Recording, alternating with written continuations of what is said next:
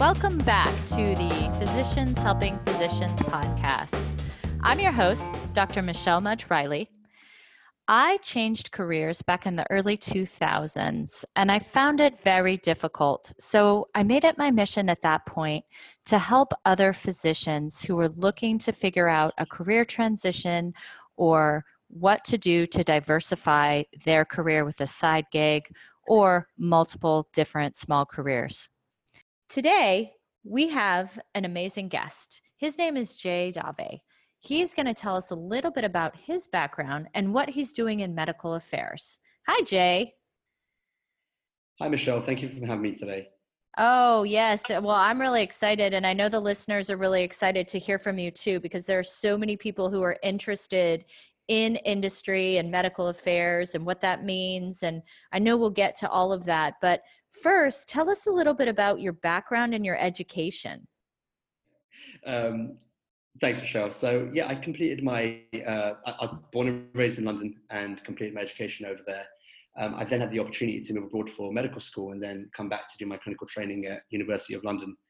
So that was great. I enjoyed it and loved every part of medical school and my clinical training. And as it came closer to graduation, we were at the point where I had to decide, what my plans were and what I wanted to do. With my girlfriend at the time and now my wife, who was from the US, ended up getting a residency over here. So we were in that crossroads where we had to decide what we wanted to do.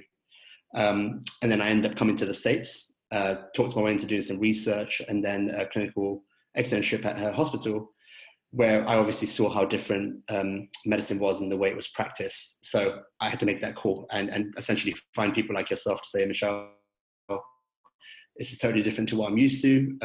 However, I love medicine, but what else can I do with my degree? And that's, I guess, where me and you met. Yeah, I do remember that. Okay, so you completed your clinical training abroad in London, it sounds like. Is that right? Yes, yes. I come back to do my clinical training in London because essentially that was the plan, was to settle back in London. But yeah, again, sort of life took its toll and we moved over to the States and, I had to experience a whole different way of life. And Sure. essentially practicing was just totally different to what I was used to.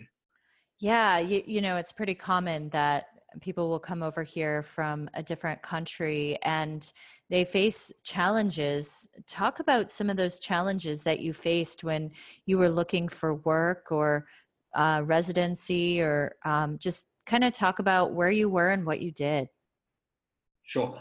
So coming to the UK system, which is relatively different to the US one, where you come into the US, you're applying for a specialty right away. And having completed my clinical training abroad, I was in that position where primary care was most likely going to be my attained residency. And obviously I was getting my clinical experience in that too. So once I really got to see the ins and outs of a couple of hospitals, I don't know, I spoke to a lot of people, a lot of residents and saw the way that they were doing things. And obviously having my wife doing it also, I was very close to it. And I don't know, I kind of, as a consensus across the board, people didn't seem that happy to me doing what they were doing.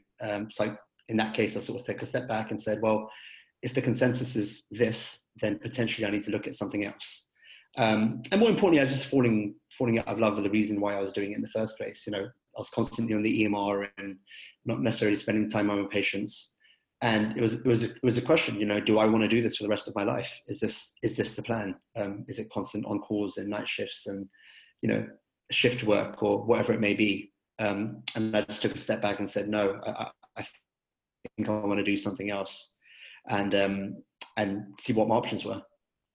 Okay, so you decided to do something else. So when you made that decision, where did you go? What did you do? Sure. So having an MD and sort of just really knowing one thing when it came to clinical medicine and that side of things, I was a little bit taken back a little bit when I was online doing some research. So, what else can I do? What are my options out there? And actually, I came to find there was a number of things that I could do. And obviously, again, speaking with people like yourself, that really opened my mind up to a number of different avenues that I wasn't even aware of. So for me, it was a question of, what do I enjoy doing? What do I like? What am I good at? What are my strengths? And I enjoy traveling. I've been, part of a traveling family my entire life. I enjoy the science. I love patient contact. The only thing I didn't enjoy was the other side of it, with the note taking and the bureaucracy that comes with being in clinical practice. So I decided to say, well, okay, these are things that I like. These are the things that I enjoy, traveling, talking science and talking to people. I came across positions in medical affairs, medical science liaisons, medical consulting, physician consulting, that kind of role. Again, did some more research into that field and realized that was perfect. It was exactly what I was looking for. Having the ability to talk to people at the top of their game about being able to give them education and teach and talk science at a very high level with people, again, at the top of their game, that make decisions and change protocols and things of that nature. So, I now I'm lucky enough to get a position where, I wake up in a new city every week and I'm talking to people from around the world, and it's something that I really, really enjoy.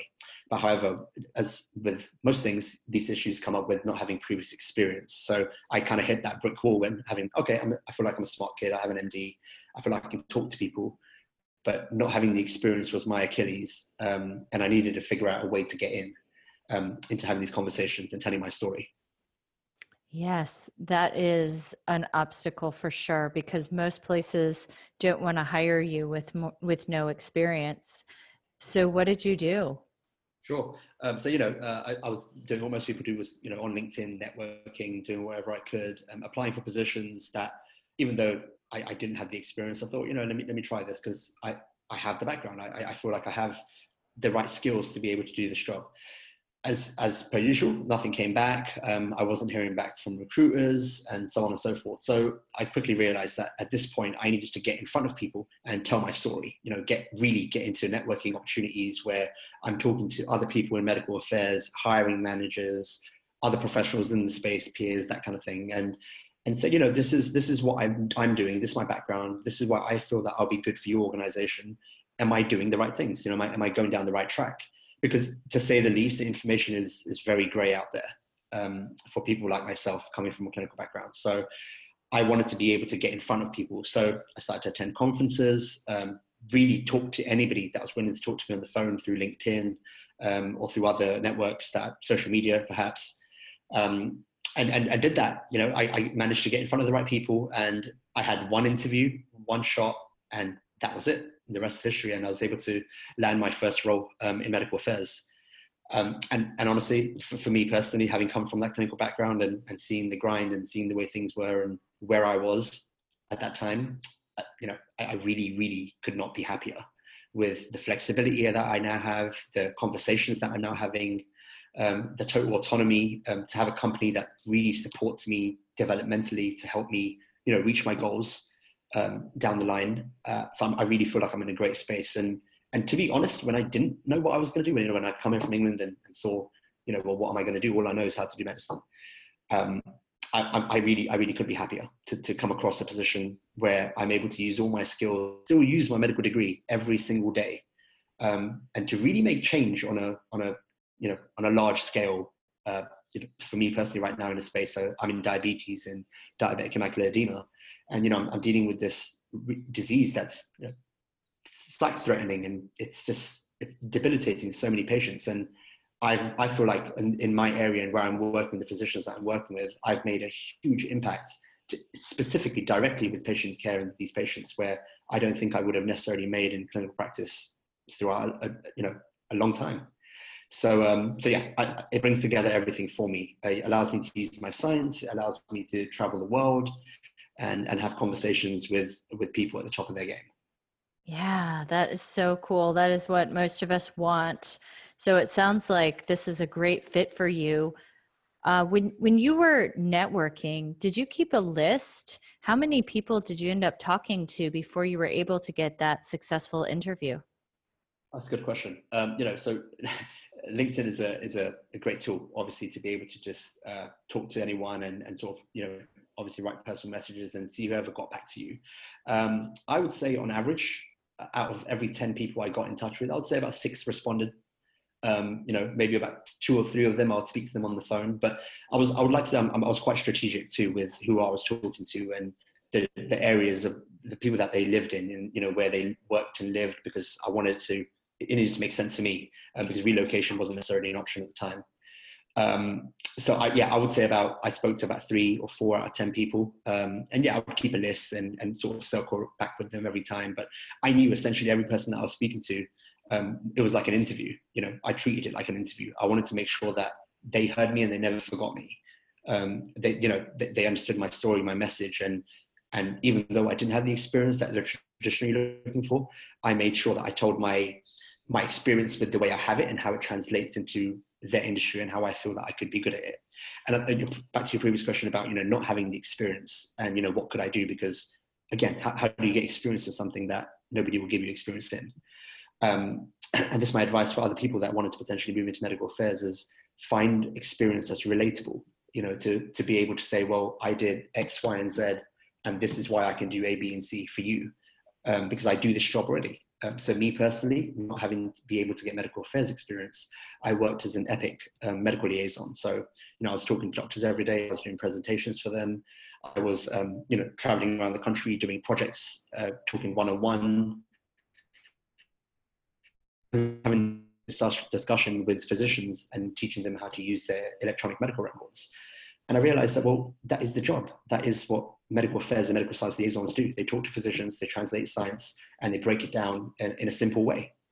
So that's what I did. I saw that. I looked at it like that was exactly what I needed to do to be able to get where I wanted to get to. And it's exactly what happened. And honestly, I wish, and I tell my friends now that are in residency and even in fellowship and others that are applying, a lot of people have come in my direction that I've been able to help and get jobs and really tell them that, these are not your only options.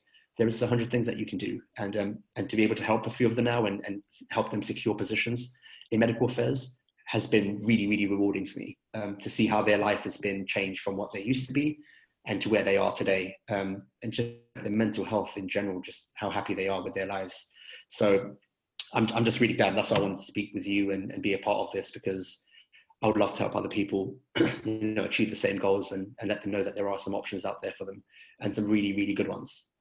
Yeah. Oh, yeah. Well, so this EPIC thing, can you talk a little bit about that? Because I'm not sure our listeners are familiar with what EPIC is and what that particular job that you got was. Sure. So EPIC is the new EMR that's been adopted around the country and around the world now. The thing with EPIC was that it worked out with me was timing. There was a time where hospitals around the country were implementing EPIC, and what they wanted was other physicians and other MDs to come in to be able to teach the system to that respective physician. So, for example, I would have a group of cardiologists that I would go in and teach the EPIC module for that hospital to other cardiologists. At this point in time, the position would be daily lectures, one-on-one meetings, group classroom teaching sessions, that kind of thing. And that's what I wanted to do. I wanted to be able to get into a room with physicians and talk to them. So if I ever was lucky enough to get in front of a hiring manager in medical affairs world, I can say, look, I've been doing this for the last 2 years. I've been going around the country teaching physicians how to use EMR in a scientific manner by essentially dumbing it down to a point where anybody can learn it. And the reason that it wasn't because I was some sort of expert in EPIC, absolutely not. There are people that know EPIC inside out in the IT world, but the problem they have is that they can't, have that scientific exchange with the physician.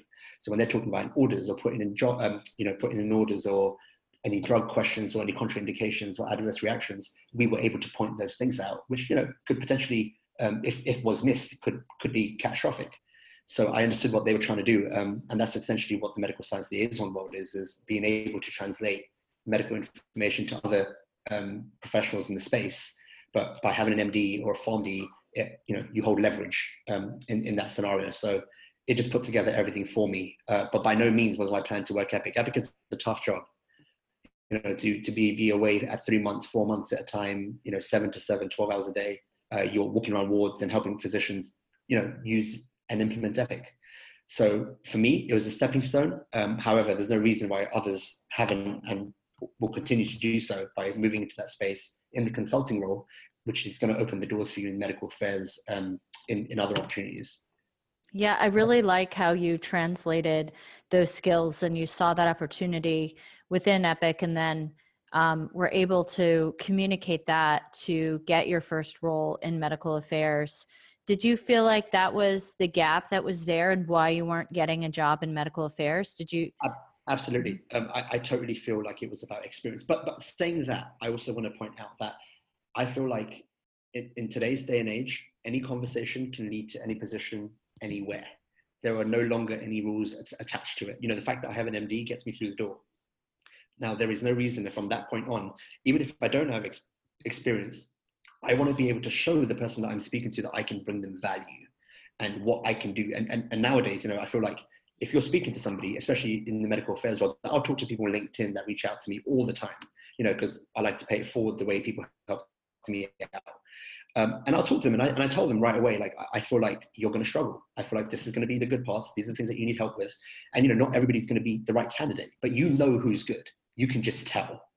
And in the world that I'm in now, that is key. That is gold. To be able to have that EQ is so important. You know, I go on these training programs and things all the time where everybody's smart now. Everybody has letters by their name and so on and so forth. But, you know, are they normal? They're not weird. And, you know, they have an EQ that they know what to do and when to do it.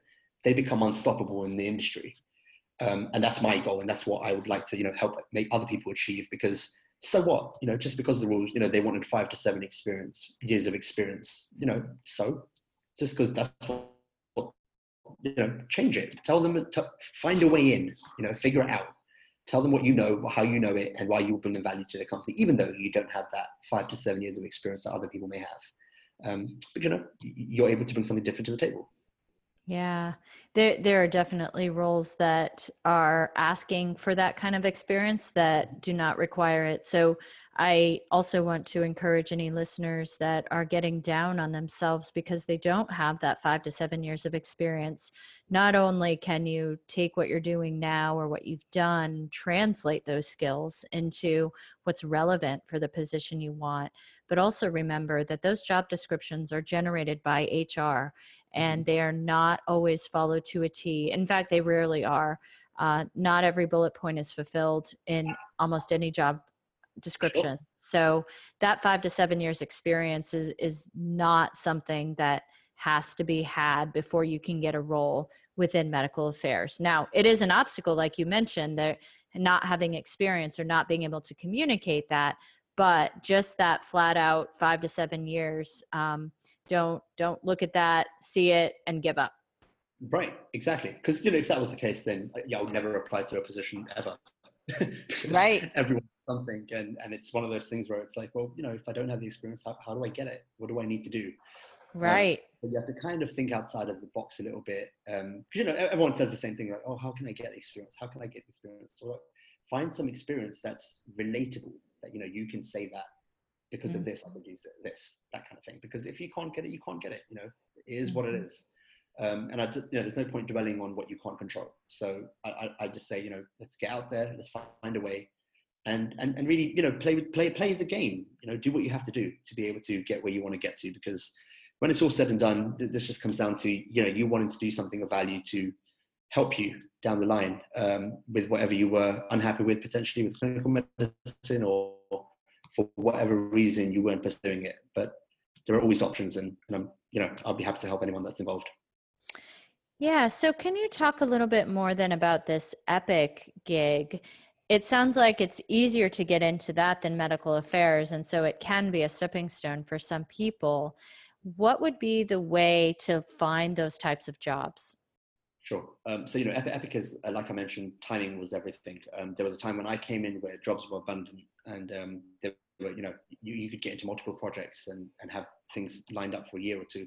However, now things are more difficult, and, you know, the space is more saturated. So what ends up happening is a lot of the bigger companies, big IT companies, tend to get contracts with hospitals, and they will get in touch and say, you know, we need 20 or 30 physicians. What I tried to do is that I built some relationships over time, and I tried to fill the gap for them. So they'll get in touch with me and say, hey, Jay, we need 4 or 5 physicians or 10 physicians or whatever it may be. And I'll try and put it out to my network to say, hey, these are the dates, this is the project, this is the pay. Are you interested in doing this? And through that, I've now had, you know, 4 friends and a couple of other people that have done exactly what I did, and, you know, have landed a role in medical affairs, a couple in CROs, clinical research. So it's doing something, right? You come to this point where a lot of people, if they are applying for residency or they're in a residency, it's like you haven't done anything else for a long time. So it's almost like you want to get something on your resume to say, well, this is what I've been doing. This is why I think that I can, again, do well for your organization. So that's been the route for me and the blueprint that I set out, which has worked for a few people where they've gone into Epic gigs and then, showed them how that experience relates into medical affairs. And, they've been fortunate enough to land a position also. Yeah. So it sounds like Epic isn't the silver bullet here. It's really just finding a role where you can demonstrate outcomes and results and then apply those to whatever role you ultimately want so that you don't have a huge gap since you last worked and you're looking for that dream job, because it's rare to go from not working for 6 months to 2 years to 3 years into that dream job. You often need to have something that shows relevancy and the fact that you can work and you can bring value and demonstrate results and all that. Is that Right. kind of what I'm hearing? Absolutely. No, you're right on the nail on the head with that. It's about showing them what you've been doing, because if you've had a gap and you're waiting for residency, you're applying, you're not sure you want to do it, whatever it may be, it's like, well, what did you do between 2014 and 2018? Right. What was happening, sort of thing. And it doesn't, Epic was just my way. That was my road where I saw the path of least resistance, and it just made total sense because that was the job I was doing. And it kind of fell in my lap. So, maybe I got a little bit lucky with that. So that was the way it worked out for me. But there's no reason why you can't go out there and do, medical writing, medical communications. Like, there are things that you can do that you can translate into other ways that in medical affairs, wearing one hat is not the way it goes. You're wearing multiple hats, you're doing multiple things. So they want to kind of see that, they want to see if we put this person in a position to be traveling around and representing our company, are they able to do that? And I understand, I'm not necessarily sure I would want to hire someone that's got a 4-year gap since med school and they haven't, gone into clinical training or any of that stuff. What is it that you've been doing? Even in my case, when I realized that I wasn't going to go down the clinical route in the US, my wife and I did a lot of global health work. So we would go away every year and do Kenya, Peru, India, that kind of thing. And that's the way I keep my clinical skills up to scratch, and really brings me back to why I did it in the first place. Spending 2 weeks in the third world somewhere and doing that on the ground is, I don't know, it feels more to me than I would have ever got in a year or however many years in clinical practice in the West. So, each their own. I understand it's not for everyone and whatever it may be, but I just wanted people to know that if they don't want to do a residency and for whatever reason they're not able to, there are options out there for them. Find some relatable experience, see what you're good at, work towards your strengths. And I feel like there are positions out there for you. You just got to look for them. Oh yeah, I completely agree. And I tell people that all the time. It's really easy to lose heart though. So it's nice to hear from someone who actually did it and the route that you took, and maybe give some people some strategy if they haven't thought about, what to do, or if what they're doing now isn't working. Right, exactly. Just to know that, you need to change it up a little bit at sometimes to be able to just take a look at it and step back from it a little bit.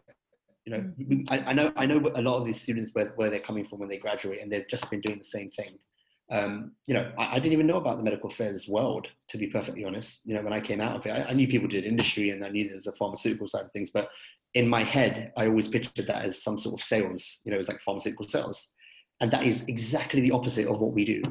It's all science. I'm able to use my degree to be able to talk to people that are doing great things in their space and be able to add some value to them and potentially even tell them something they don't know, which is really nice. It's nice to have a seat at the table to have these conversations and be a part of something huge. So yeah, no, I really couldn't be happy with the decision that I made, and everything happens for a reason, and I just wanted people to know that there is hope, and I'll be here to help if I can. That's awesome. Thank you. Well, would you like to leave the listeners with anything? I mean, you've already given us a great amount of information and a lot of very good, tangible how-tos for making that transition. Is there anything else you'd like to leave people with? Sure, I would. I've bumped my head a few times going down this road and have tried a number of different things where I feel like I know the path of least resistance, and I think having a plan is really important, and to be honest and realistic with yourself, to say you don't have to do what somebody else wants you to do, and just because you've chosen a career path in medicine, it doesn't necessarily mean that you have to go down that road. Have a plan, and by that I mean talk to people with background in coaching, or that can help you with your resume. The reason I say that is because you saved me a lot of time. People in my world that are trying to do what I did and what I was trying to do at the time, they take too long, and that gap is difficult to explain, and I don't see the point of it, to be perfectly honest. If I know what I want and what I want to do, I want to make sure that my resume, and that I've ticked the boxes. And a lot of the time, I think people think that just because they have an MD and they've even done a residency, that they're just supposed to get a job, for 200 grand a year. It doesn't work like that. And I want them to be able to really take a look at themselves to say, well, if I want to go down this road and I want to, potentially look into medical affairs or communications or whatever, I'm going to gear my life and my experience and my resume towards that. And sometimes you need help doing that. And I definitely did, of course, me and you went back and forth so many times with phone calls and emails with my resumes and tweaking it and, what to say, what not to say. So use that, use the resources around you. Because I think this is not for one person to kind of go out there and do themselves. It's a team effort. And for me personally, I spoke to the right people at the right time, and it changed my life forever. And I would suggest the same thing for you. Work smart, not hard. Absolutely. Yeah. Thank you so much for taking some of your time to be with us today. I know you've got a really heavy travel schedule and you're always speaking at conferences. You'll be at the NIH next week, right? I am. Yeah, I'll be at the NIH next week, and I hope to obviously be in Austin with you and the rest of the people for the conference too. Yeah, that's going to be great. I think that's going to be a huge value add for those people that are interested in medical affairs, and even people who are just trying to make that transition and figure out their best strategy. So, Jay, thank you. If people want to get in touch with you, how would they do that? Sure. Feel free to email me. I'm on LinkedIn also. My email is jaydavemd@gmail.com. Pretty easy to remember. All right, great. Well, Jay, thanks for being here with us today. Everyone else, thank you for joining us and listening with us today. We've had a really interesting guest, and next week we have another one. So come back, join us, and have a great day. Bye-bye. Thank you.